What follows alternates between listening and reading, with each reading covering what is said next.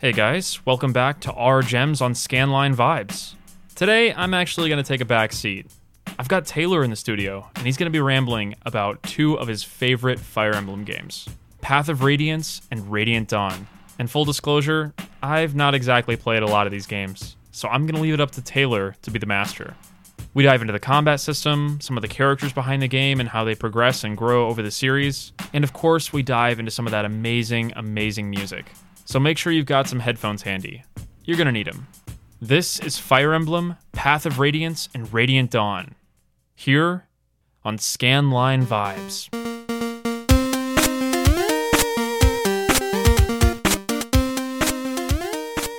Mr. Taylor, welcome back to Our Gems on Scanline Vibes. How are you doing today? I'm doing all right. I'm happy to be here and maybe just a little nervous this time. And why is that? That would be because this will be the first Scanline Vibes and first Our Gems episode that is about one of my games and not one of yours. Well, this is a no pressure, no anxiety zone. So I demand that you calm down right now. All right. Command obeyed. Great. So we're talking about, what was your favorite game? Quest 64? Is that?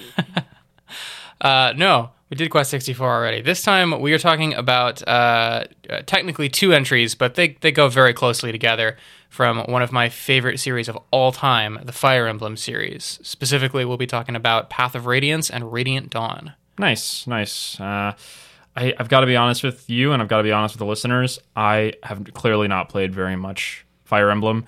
I've played, what would you say, half an hour of Path of Radiance, the first half an hour opening. I'd say you got about maybe 45 minutes into it. Yeah, so I've got very, very light, very surface level understandings of the game mechanics and the characters and what's going on. So my opinion should be taken with a grain of salt. Absolutely. But that's okay because I have hours and hours and hours of experience to balance you out. Excellent. Well, I guess where's a great place to start? Do you want to start with Path of Radiance? Yeah, we'll talk a little bit about both. We'll start with Path of Radiance, where I actually wanted to start, though, since you, prior to the little bit of preparation you did for this episode, you'd pretty much never played a Fire Emblem game. Is that right? Never. Literally never. I have played more Marth in Super Smash Bros. Melee than I have ever played a Fire Emblem game. Interesting. So with that, I was just curious, what was your impression of Fire Emblem from an outsider's perspective before you even played it and touched it? Oh, that's a really interesting question. Man, that's also a really tough question. I honestly, this is going to be really cruel of me, so don't take this personally. It's okay. I really didn't give it a lot of thought. I really didn't think about Fire Emblem as a series a lot because, quite frankly, a lot of those games were kind of invisible in Western releases. Yes. They didn't really get a lot of exposure here, so at a time when I was growing up, I mean, I saw a lot of, hype around Final Fantasy games, a lot of hype around evolving first-person shooters like the Halo franchise and things like that. I never really got exposed to Fire Emblem a lot, and it was off my radar for a very, very long time. That's actually not surprising at all to me. That's a pretty common story, and it's why I feel like this game, and really this series, belongs in the Our Gems section of Scanline Vibes, because it was a series that didn't really have much momentum or hype in the West. I mean, the very first Fire Emblem game to be released in the West was, I think, the 7th Fire Emblem game in the series, technically. And it was actually interesting because these two games, Path of Radiance and Radiant Dawn, in combination with the introduction of Fire Emblem characters in Super Smash Bros., is what first started building what little momentum and popularity it has in the West. Gotcha. So were they the first games released here in the West, or were there other games? No, there were two games prior released in the West. One that was, I can't remember the Japanese name, but in the US they just called it Fire Emblem. They didn't give it a subtitle. And then they also released Fire Emblem The Sacred Stones. Both of those came out for the Game Boy Advance. Gotcha. And have you played those? I have. They're a lot of fun. I enjoy them a lot. They were the first Fire Emblem games I ever played, as with most Westerners. So how did you get into Fire Emblem? I mean, how did you get exposed to it at a time when a lot of kids weren't getting shown these games? To be perfectly honest, I'm not 100% sure. I think it might have been... The only two things I can think it would have been was either just a gift from some relative who knew I like video games and just got me something for a console I had, or it might have been something I just saw on a shelf and thought the art looked cool and decided to try it out. Gotcha. Yeah, it might have been Nintendo Power or something. I'm sure they would have featured the heck out of these games. That's true. I did have a Nintendo Power subscription when I was a kid, so that wouldn't surprise me at all if that was how to. Yeah. All right, well, let's go ahead and dive into, I guess, what is it? Path? Is it Path of Radiance? Path of Radiance, yeah, that's the first one. The first question I would have for you on Path of Radiance, since that was the one game you played, is what did you think of it? That's a difficult question to answer because I feel like I have such a limited amount of context to really judge the whole game on. And this is going to be awful because I'm comparing it to one of my favorite tactical RPGs, Final Fantasy Tactics. You know, it's just natural for me in my mind to kind of compare the two. I think the first thing that strikes me about Path of Radiance is, first I got to say the graphics are gorgeous. I think the actual cutscenes they did in the game are really animated quite well. I know you made a comment about some poor voice acting, but I didn't hear a lot of that. It all seemed pretty above board to me. It seemed all pretty okay. I wasn't thrown out of it by any of the voice acting. The colors of the game are very bright, and I noticed immediately that the game was very upbeat and bright, and the characters were all very colorful, and that kind of throws me because in Tactics, you're dealing with this gritty, dark world where people are getting kidnapped and murdered, and there's uprisings and rebellions going on, and ostensibly Fire Emblem is in the same situation. There's mercenaries running around protecting villages, saving kids that are getting kidnapped, etc., etc.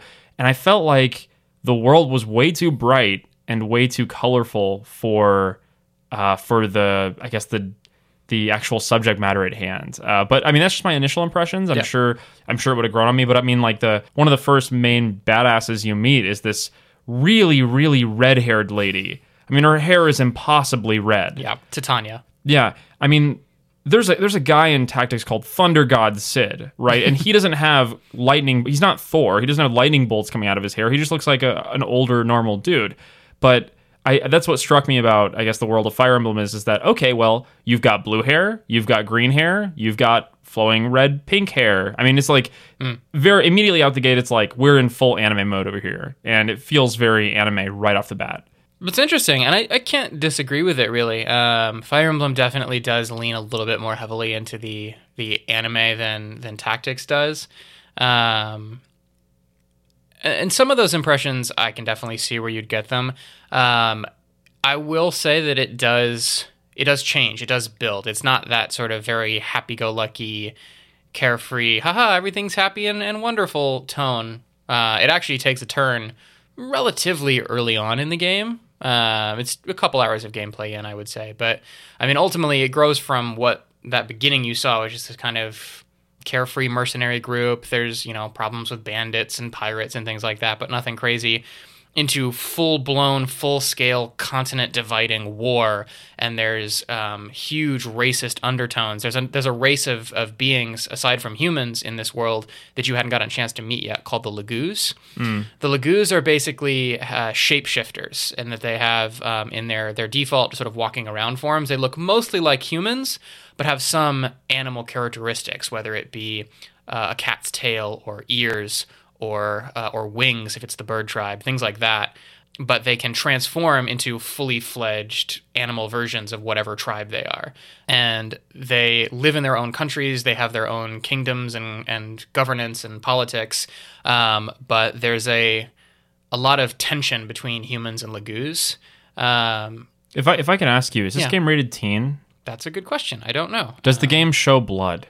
It does show blood. Does it show violence towards women or children? Physical violence towards women or children? I mean, you fight enemy women combatants, and you saw Mist and Rolf, the little children you were just rescuing in that last mission you played. Yeah. They eventually become units that you control and you do things with. I mean, I guess I asked because in Final Fantasy Tactics, the opening scene of the game is Delita knocking out Princess Ophelia, and very quickly thereafter, in your way to Dorter, you see somebody get stabbed and you see blood come out of his mouth, and it's established as a very adult game very, very quickly. Mm-hmm. Is Fire Emblem an M-rated game or a teen-rated game? My impression is this game wants to have its cake and eat it too. I think it's a very colorful, happy, look at how anime we are.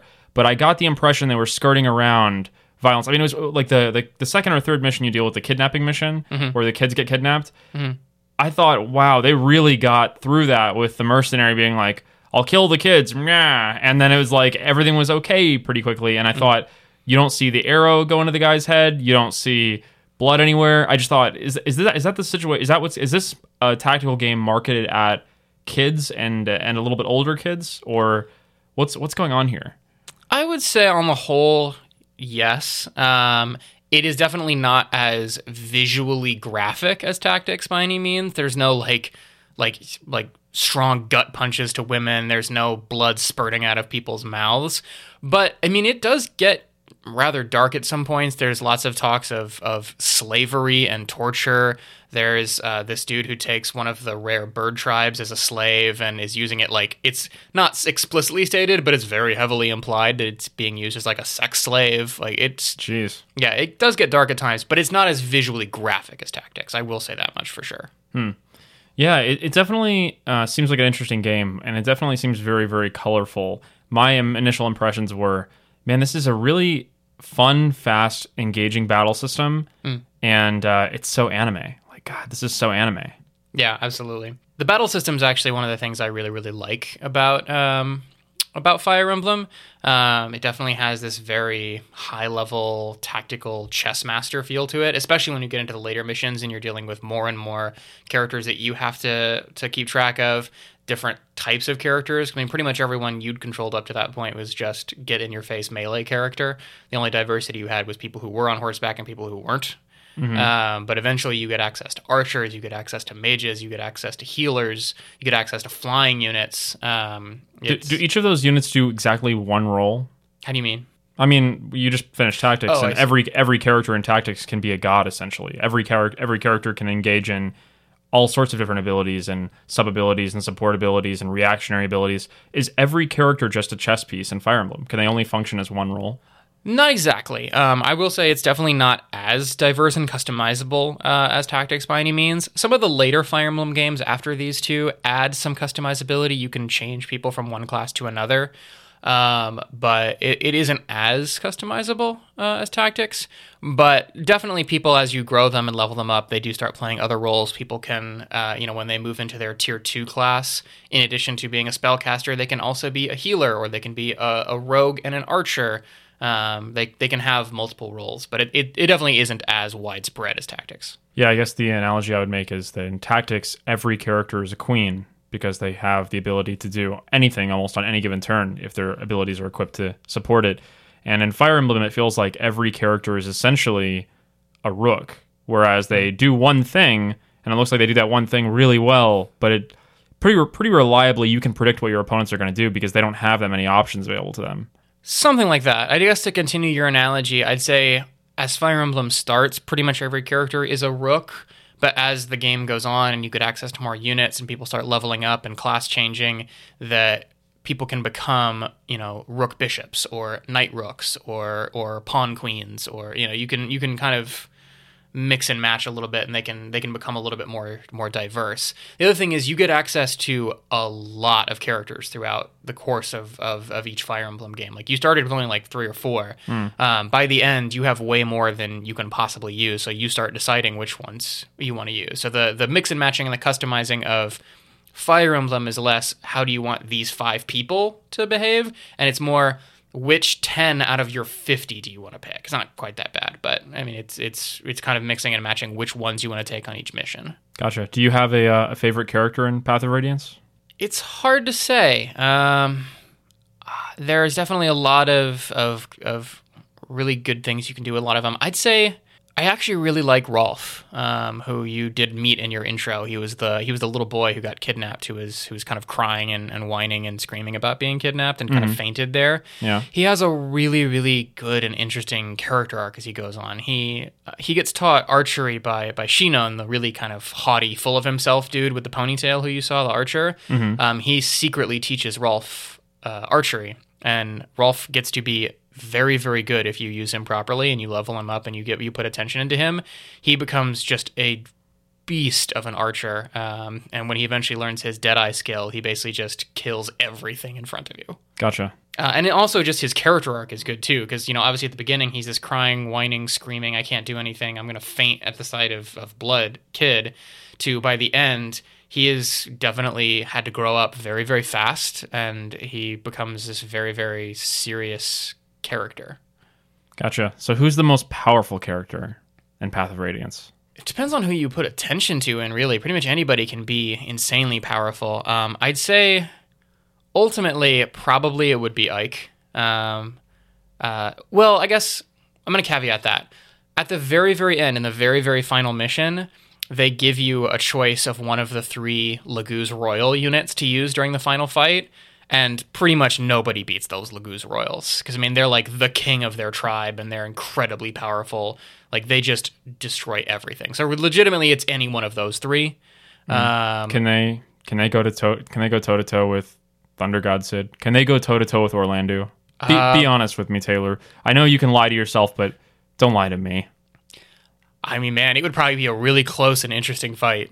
Like, to be perfectly honest with you, I don't know who would win that. That would be really interesting, because I know how powerful Orlandeau is. I accept that. But those Laguz Royals they solo the rest of the game when you get them? Because Orlandeau can basically solo the rest of the game when you get him. I mean, you only get them for the very final mission. Gotcha. But, I mean, yeah, they kind of can solo that final mission if you really wanted them to. There'd be a challenge to it, because there's a lot of enemy units on that final map. But see, with Orlandeau, there wouldn't even be a challenge. I mean, he could slay a Jorah. He could just completely slay the rest of the game when you get him. I mean, he comes with Excalibur. I mean, how do you compete with that? Claws that are blessed by the goddess? I don't know. I'm gonna have to see this. Isn't there some YouTube channel that does like fictionary battles between characters? Someone should do a fictionary animated battle between Orlandeau and these Laguz general guys. I mean, there's definitely several YouTube channels out there that do that. That would be really interesting to see. I, for the record, would put all my money on Orlandeau. I don't know of any character that could beat Orlandeau. He's crazy powerful. It's true, he is. But yeah, I don't know. It would be a really close fight, that's for sure. Even if Orlandeau did win, they wouldn't make it easy, that's for sure. They'd make it easy. Yeah, okay. So, moving on to the next thing. One of the things I really, really like about Fire Emblem games in general, and I think Path of Radiance and Radiant Dawn do a great job of this, is while the combat is pretty straightforward, I mean, there's kind of diversity in units and things like that, every so often they'll give you a mission that's a unique challenge, something that's not just go kill all the enemies or go capture this space. And some of them can be really, really difficult. One in particular that when I was replaying the game, just to kind of refresh my memory for this episode, I think you remember me complaining about it. There's a prison break mission pretty early on in Path of Radiance. I want to say it's like chapter 8 or 9, something right around there, where you have to break these people out of prison. And you have 2 ways to go about it. The first way is you can just run in, guns blazing, kill the enemies, break up in the cells, and get everybody out. And that works perfectly fine. You can do that. But the game presents you with a challenge that you can optionally do, and they'll give you a lot of bonus experience if you successfully complete it, where at the start of the mission, there's only like 3 or 4 guards that just sort of have a set circular movement pattern on each of their turns. Mm-hmm. And the challenge is to navigate your way through the map, opening the cells and letting the prisoners out without ever being caught. And basically the way you're caught is if one of the guards starts their turn and you're within range of them, like if you're within their movement and attack range, then they see you and you fail and you have to then turn it into a regular just battle fight. Gotcha. I had never before this playthrough tried to do the full stealth. Like I made a couple of minor attempts at it, failed, and then went, forget it. And I just did the kill everything way. This time I really wanted to actually do the stealth challenge, and it might be one of the hardest things I've ever done in a Fire Emblem game. It is really difficult to plan everything out. To put it into perspective, it took me several hours to do. And in number of turns, at the end of the game in the credits, it tells you for each map how many turns you took. The second highest number of turns I had on any map in Fire Emblem Path of Radiance was 18 turns, back and forth. Mm-hmm. The stealth mission for the prison break was 58 turns. Jeez. Yeah, and that was with me using an emulator to save scum with save slots just over and over and over again. So it was a very difficult challenge. Interesting.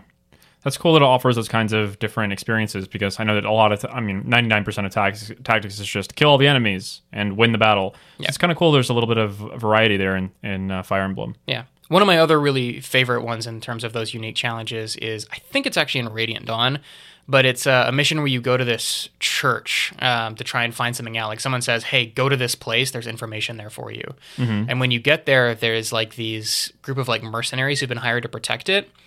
From you specifically, and they, at the start of the mission, take all the priests in the church hostage and may use them as a physical wall. But the priests are considered to be enemy units, so you can't move through their space, but they have no weapons or they're not hostile to you. They don't attack you in any way or heal the enemy or anything. But you basically have to navigate your way through the map without killing them. And the main way to do that is to use the shove ability that I told you about, where you can kind of move a character one space away from you. Gotcha. To create openings and gaps in the walls. And it's a really interesting thing. You don't have to not kill the priests, but if you manage to successfully complete the mission without killing a single priest, the head priest then rewards you with one of the most powerful staffs in the entire game. It is a staff that fully heals every single unit on the map to full. Wow. Or every single one of your units, obviously, not the enemy units. Is it also limited use? It is limited use like everything is, but you get it pretty close to the end of the game, so there's not too much need to save it. Gotcha. That's something that I'm not a huge fan of, is this idea of like, you work really hard to get this item, and now you can only use it 5 times before it's gone forever, and that's just not cool with me. I don't like that. Yeah, I mean, that is a thing in Fire Emblem, is just that everything has durability. Most things you can get more than one of. It's very rare. That one staff I was just talking about, it's called the Ashura staff. It is a unique item that only happens once in each game. But most of the really good staffs you can get more of later. You're not limited to just one, and it's completely gone. Turning direction of this conversation a little bit, if I asked you what makes Fire Emblem, what makes this series a gem to you, what would your answer be? Is it just the really fun gameplay, or is it the story or the characters or the music or all of the above, or what is it about this series that really touches you? It's a little bit all of the above. I do definitely really enjoy the gameplay. I love the tactical mindset you have to put yourself in to really kind of look at the whole board and see where your units can move, where the enemy units can move, determining what they might do, trying to predict what the AI is going to do. But really, if I had to pick one thing that just really makes it magical to me, is that the stories. Every Fire Emblem game always has just a really good and compelling and interesting story, with great characters who have good arcs. There's lots of twists. They do a really good job, and this is one of the things I actually wanted to talk about. They do a really good job of kind of teasing little bits of information about things that are going to be twists later. They drop little hints here and there that you don't even necessarily know are hints early on. For example, there's a character who you interact with pretty early on in the game, and then throughout both games, called the Black Knight is what he's mostly referred to. He's this large, hulking knight in completely black armor with a red cape, and he wears a helmet so you can't see his face and you don't know who he is.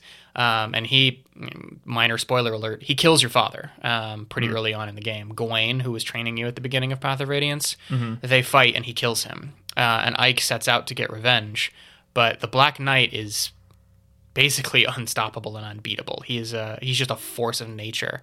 But they drop little hints that when you're on your second or later playthrough and you go back, you realize, oh my god, that is a hint of who the Black Knight is. For example, the character who he actually is, you meet later on. Like, you meet his alter identity. You have no idea it's the Black Knight. He gives nothing away. But at one point, you see that character fight, and it's very subtle because they don't look at all the same, but they use the same fighting animations. They have the same, like... stance. Yeah, they have the same stance and everything. It's very similar, and they move almost the same. And it's just this little subtle way of them saying, hey, he might be more than he seems. This all sounds very anime to me. I mean, it definitely is pretty anime, especially some of the later ones. They definitely lean heavily into the anime, but... just this idea of this Black Knight who's killed your father, who has this alter ego running around, who you don't know, which is presumably going to be a massive twist later in the game, and you killed my father. I don't know, just think about like how Ramza's father is killed in Tactics, right? Mm-hmm. And how subtle, and how, even though it is a big twist, even though it's not done in such a overt and look how anime we are way, it's very different, right? I mean, these two games approach this exact same situation from totally different presentation perspectives, and I find that really interesting. Yeah, absolutely. I mean, and I actually love both. I love the twists in both games. I love the progression in both games. It is two very different ways to approach this same kind of concept, but they both are really really compelling to me. Well, I can see why you love, I can see why you love Fire Emblem, because you're a huge anime fanboy, and this is just right. This is right up your alley. I mean, I guess you're not entirely wrong. The Black Knight actually brings up another thing it kind of goes under that unique challenge aspect, sort of, but there's a really interesting moment that nothing quite like it happens in Tactics, at least to me, which is there's a mission where you have to escape. You're at this port town, and you have to get to this ship and arrive there so that you can sail away and escape, because you're being hunted down by the enemy army. You're basically surrounded in enemy territory, and they're hunting you, and you have to get away. Partway through that mission, it's revealed that the Black Knight is in that town that you're trying to get to the port and escape. And he emerges from one of the houses, and it's just like this holy shit moment of, oh my god, he's right there. And he actually joins the fight, and he is quite literally unbeatable in that fight. Any single person who goes up to him cannot damage him. And you find out later that there's story reasons for that his armor is blessed and it can't be damaged by non-blessed weapons and things like that. Of course. But basically, he is this unstoppable, unbeatable force. And on the easy difficulties, he just stands there and doesn't move. Yeah. So you just have to stay away from him. But on the harder difficulties, what they do is he moves on every turn, but he doesn't move his full distance. He just moves like 2 or 3 squares, depending on the difficulty setting. And he just moves closer to you and closer to you and closer to you every turn. And you just have to keep running from him. And there's nothing you can do to stop him. If he gets within range of attacking you, he'll move his full movement and just annihilate you. He can one-hit literally every one of your units. So it's this terrifying moment with his, like, he has this really oppressive music that I'll have you listen to in a little bit that just makes the whole moment absolutely terrifying. It's like, did you see Rogue One, the Star Wars movie? Ooh, which one was that? Was that the one where everybody died at the end of it? Yes. Oh wow, I just spoiled that whole movie. Yes, yes, I have seen Rogue One. Yeah. It reminds me a lot of that Darth Vader hallway scene at the end of that. The one where Darth Vader is just this slow-moving but completely unstoppable force in this hallway, just slaughtering everything in his path, and they can't do anything to stop it. It's very much like that moment to me. So why hold out? Why don't we dive into that music right now? Sure, let's go for it. What's the name of this track? It's just called The Black Knight. The Black Knight. Let's take a listen. All right.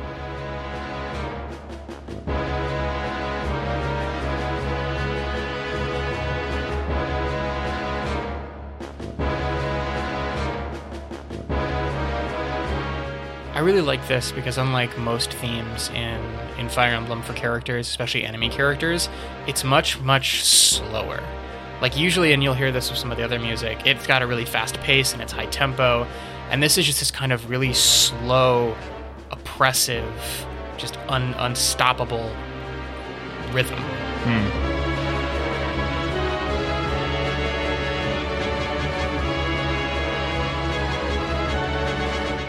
Does this song play during every fight you have with him, or is it only during certain encounters? This song plays every time that he's basically speaking or present.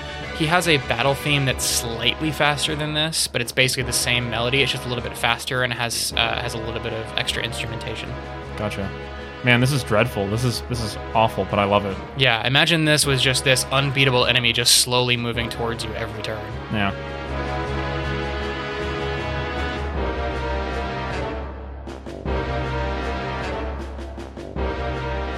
I feel like they should have played this during the Wheatgraph fight in Tactics. Honestly, there's a lot of similarities I can pull between the Black Knight and Wheatgraph. Like, personality-wise, they're not that similar, but they're both this final one-on-one showdown, because that's ultimately towards the end of Path of Radiance. You have this one-on-one fight between Ike and the Black Knight, and it is definitely a kill box. If you've not prepared properly for it, you can lose. It is the one and only time in the game where losing doesn't cause a game over. Like, if you lose this fight, it'll move you forward, but basically you lost your chance to defeat the Black Knight. You also miss out on on recruiting one particular unit who basically sacrifices himself to save you if you're going to lose. Love it, love it, love it. What a nice track. I love that. I love that song. It's interesting. Yeah. The Fire Emblem series has a lot of really good music, which we'll get to in a minute. But I first just wanted to talk a little bit now about Radiant Dawn, the sequel. Because I don't want to go too deep into the overall story of Path of Radiance. I don't want to spoil things, but Radiant Dawn is a really interesting progression. I definitely find that in Radiant Dawn, first off, they increase the difficulty. The AI becomes much smarter in Radiant Dawn than it was. Like you start out, like the very first mission in Path of Radiance is basically, unless you're stupid, it's an unlosable encounter. That first fight against the bandits in Chaldea, it's really hard to lose that unless you just have no idea what you're doing. It's pretty easy to lose that first fight in Radiant Dawn. It's you take over a completely different group of characters. You're not the Grail mercenaries anymore. Though they come back later, but I'll get to that.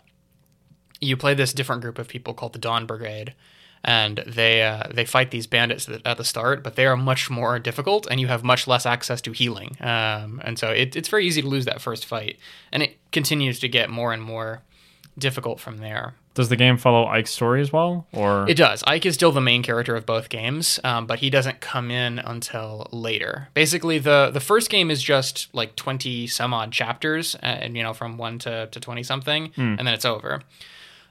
Radiant Dawn actually splits the game into 4 acts, and each act has a number of chapters. I think the shortest one is Act 2, which only has 5 chapters.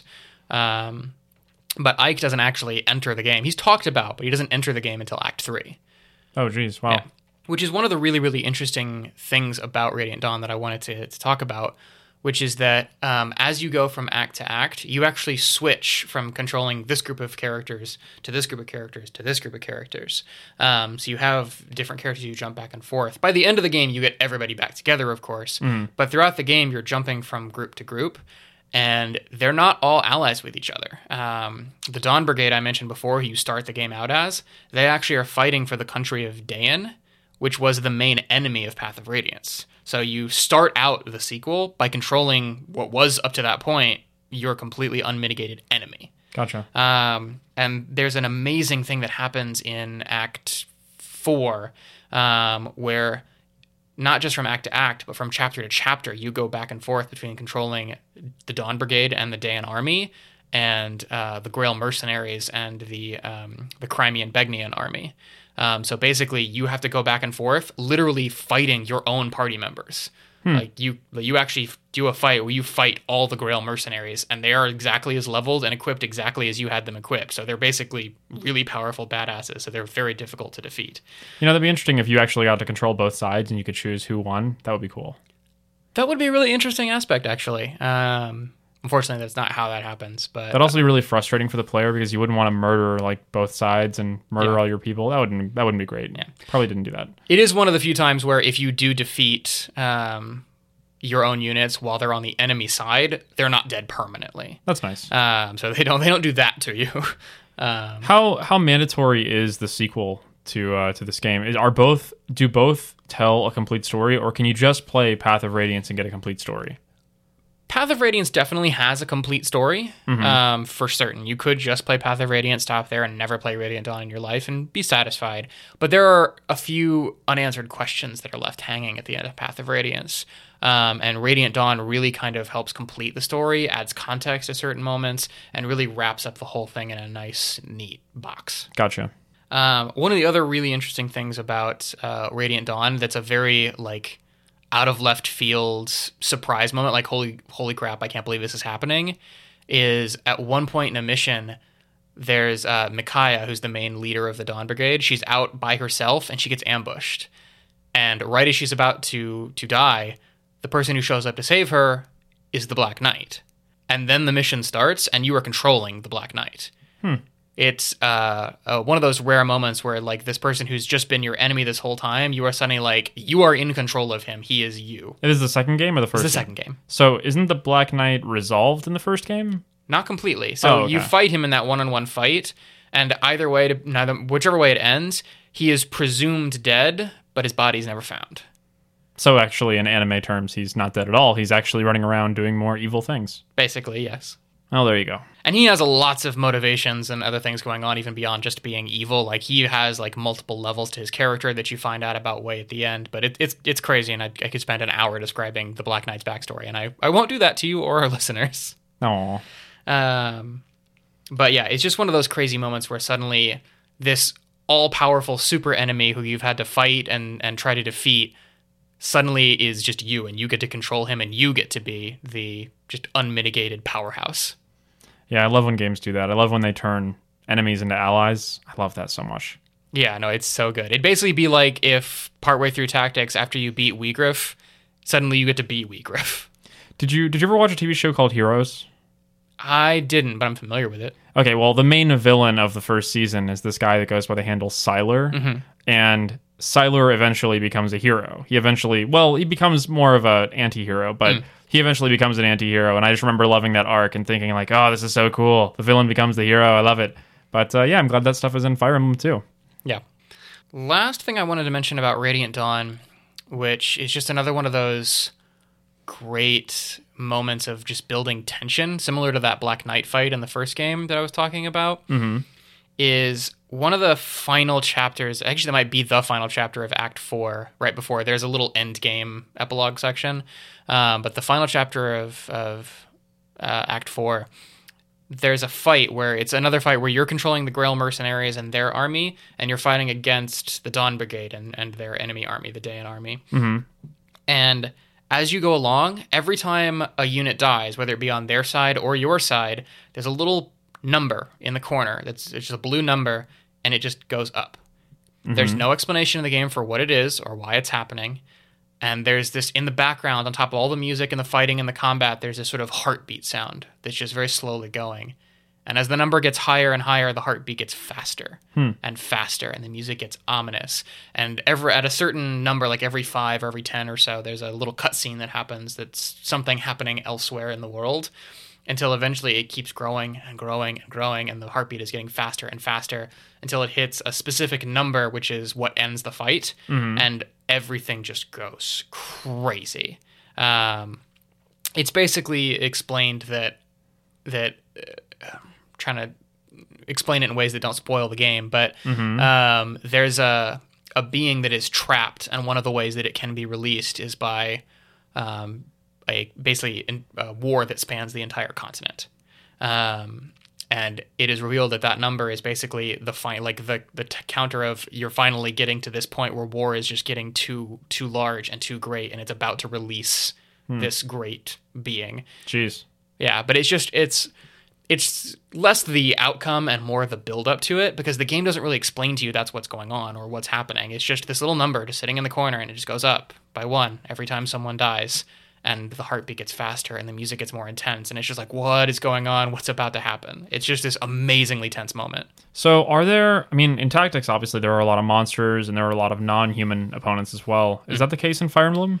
No, so Fire Emblem pretty much across the board throughout the entire series doesn't have monsters. Gotcha. I think some of them might have a few here and there. Like sometimes there's undead. I think Fire Emblem Awakening has undead, but mostly there's not. The closest in these two games you get to monsters are those Lagoos I told you about who could transform into animals. Some of them, there's this like thing that one of the villains is doing that basically breaks their minds and turns them feral, and they just basically stay in their animal form permanently and just have this feral mindset. But that's about as close to monsters as you get in these games. Jeez. Yeah, it's actually a pretty dark and twisted moment, because Lagoos are all fully intelligent, basically human, human level intelligence. They're just as smart as anybody else. But this evil, basically racist scientist is just breaking their minds to turn them feral. If I had to ask you, you're probably going to hate me for asking you this, but if I had to ask you between these two Fire Emblem games, which one you prefer, which one would you rather go back and play? Probably Radiant Dawn. They're both really good, but I just like the way Radiant Dawn kind of wraps everything up. And there's several interesting kind of challenges and twists to the story. It's just a really interesting game. Gotcha. Do you think it's necessary to play Path of Radiance before playing Radiant Dawn? I would say so, yeah. You'd probably be really confused. I mean, you don't have to, but you'd be much better off if you had. Gotcha. So I think the only thing I have left is just to have you listen to a little bit more music, if that's okay. All right, sure. Let's go ahead and throw some headphones on. All right. So what is the name of this track, Taylor? This track is called The Devoted. It is the main fight song that happens when you get into fights during Radiant Dawn, the second game. and I know how much you love a good fight theme. I do indeed. Here is The Devoted from Fire Emblem Radiant Dawn.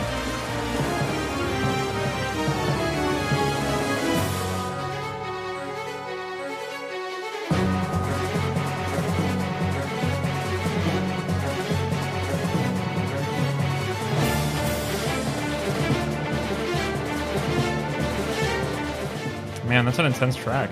Yeah, it's definitely one of my favorites. It's a very, very just kind of intense loop that happens when you're actually in combat. Gotcha. Wow, that is gonna definitely go on a D&D playlist, I think. That is awesome. Oh yeah, it absolutely belongs on one for sure. This next one is called Abominable Memory.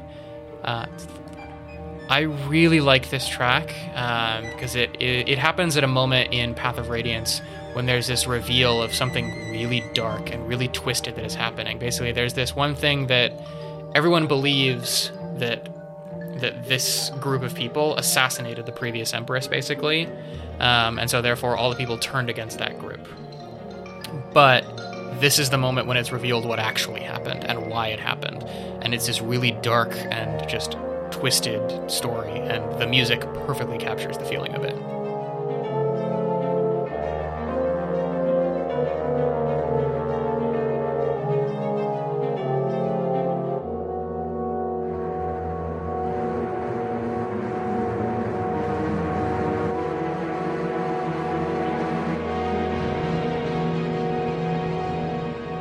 Sounds really ominous to me. It is very ominous, and that is definitely intentional. Because basically what's being described here is what really happened on a night that led to the genocide of an entire species, basically. Jeez. Yeah. And like the one survivor is describing what really happened, and it's very intense, and he's very angry. There's parts of it that almost sound scared to me, too, but gosh. Yeah, that is very ominous and very creepy, but one of my favorite tracks in the games. All right, what's next up? It's the very last one I've got, and I picked this one out just because I know how much you love a series main theme. I know you've talked about how much you love that Dragon Quest has just the same recurring main theme throughout everything. This is the main theme for Fire Emblem Path of Radiance.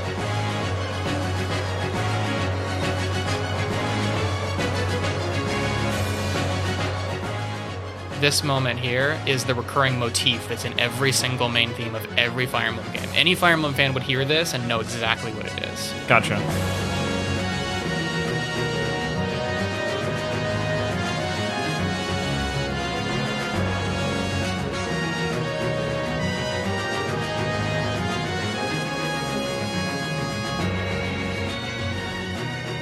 Well, I can't possibly play anymore. We're going to get our butt suit off, so... Absolutely. But yeah, needless to say, it sounds like it's a great soundtrack. I know from what I played, it was a lot of fun gameplay, and it seems like a very intense and interesting story. It most definitely is. There's lots of ups and downs, lots of twists, lots of turns. I like these games, and I love this series a lot. Is the ending as down and as sad and frustrating as Tactics? No, not at all. I'd say both games have relatively happy endings. The saddest part of the endings of either game is... when they roll the credits, every character gets a little mini epilogue of what they went on and did afterwards. Mm-hmm. But if a character died throughout the game, you basically just get to see when and how they died. Oh, that's awful. Yeah. I don't like that at all. They died. They don't get an epilogue. They don't get a what happened to them next because nothing happened to them next. Ugh. Yeah. Well, there you go, Taylor. I'm glad you rate this game a solid 6 out of 10. It sounds like you love it a lot. I mean, that's awesome. 6 out of 10. Oh, sorry. What is your final score for these two games? Honestly, I think as a collective, I'd have to give them like a 9 or a 9.5 out of 10. I love these games. Wow. Yeah, these are some of my favorite games out there. Would you change anything about them? To be perfectly honest, no. I don't think I would. I might make the voice acting just a little bit better. It's not absolutely terrible, but it was the very first Fire Emblem game to ever have fully animated CG cutscenes and to have actual voice acting. Everything else was text up to this point. Mm-hmm. So they were still kind of getting their feet wet. So there's some rough spots. But so that might be the only thing I would improve is just making the voice acting a little bit better. Gotcha. So needless to say, you're pretty hyped for Three Houses. Oh, yes. I am very, very hyped for Three Houses. Well, I know I'm going to stay tuned to news for it, and I'm sure you're going to stay glued to news. And I'm sure that whenever you find out something, you're going to come blabbing to me, so I will retroactively find out something too. I mean, that's very true. You can bet on that. There you have it. I think that was all I really had. I did have actually one small little note here. I didn't have a category to put this in, but it's just a small little touch that I really like that the game does, which is that in the, not like cutscenes, like the animated cutscenes, but in the moments where it's just character portraits standing and talking to each other, having a text conversation back and forth, their portraits that are standing there, they blink. It's a really subtle thing that they didn't have to do, but it just adds just that little bit of kind of lifelike aspect to them, that they're just sort of blinking, just kind of at a normal pace. It's not like a set pattern. I mean, I'm sure it probably is, but it doesn't seem that way. It seems realistic that they're standing there and blinking. I really liked that. It's a nice touch. It's awesome when developers go that extra mile just to add those little small things that help just make the experience feel a little more real or a little bit more in depth than the other. It's easy to put a frozen portrait in there, but it's nice that they add those little touches of just blinks. And you noticed the blinks, Taylor. MVP. I did. I actually didn't notice them my first time playing through. It wasn't until a later playthrough that I was like, oh wow, they're just blinking. They're standing there blinking. There is no blinking in Tactics, so I mean, clearly these are the better games. I mean, hey, you said it. Your words. It's on mic. Yeah, it's on mic. And I'll also say that there's no way that Orlandeau could beat half the characters in this game. I mean, these characters are far too powerful. I mean, they can blink. Orlandeau can't blink. That's true. Although, does that give him an advantage? Because there's no moment in time when he's not staring and looking out for danger. He just has to wait for the Fire Emblem characters to blink, and then he strikes. I'm waiting. One day, someone is going to animate Orlandeau versus the whole cast of Fire Emblem, and he is just going to slaughter that entire cast of characters. Orlandeau for Super Smash Bros. Oh yeah, Orlandeau would be broken tier. I mean, he would just he'd be broken. He has Excalibur. He has auto haste. I mean, how do you can't even. I'm guessing that wouldn't translate to Smash Bros. You'd be surprised. All right. Well, thank you very much for letting me do this episode, Clyde. I really appreciate it. I really got to enjoy talking about one of my absolute favorite games on here. Hopefully the listeners liked hearing the bulk of my voice as opposed to yours this time. We'll see what they say. I'm really, really glad that you took the time to do this. I know these are games you're really passionate about, so hopefully we've got some listeners out there that have played them. But if we don't have anybody out there that's played them, maybe they can go out and play them now. Maybe you've inspired a whole new generation of people to play these games. Well, hopefully they have access to emulators, because one of the other reasons I consider these two games to be gems is because it's really hard to get a hold of physical copies of them. They don't make them anymore, and they're pretty rare. If you want to try and get real physical copies, you best be willing to pay well over $100. Yeah, that's a good point. But, I mean, c'est la vie. That's what happens to the games industry. I mean, not everything is digitally downloadable, but... I would absolutely kill for a HD digital remake of these two games. It would be amazing. Complete with blinking. Yes, complete with blinking. All right, well, thanks so much, Taylor, for joining me. As always, guys, thanks so much for listening. Thanks for the comments. Thanks for enjoying and being a part of the process. Until next time, keep on sharing the games you love with the people you like. See you guys next time on Scanline Vibes. See you later, everybody.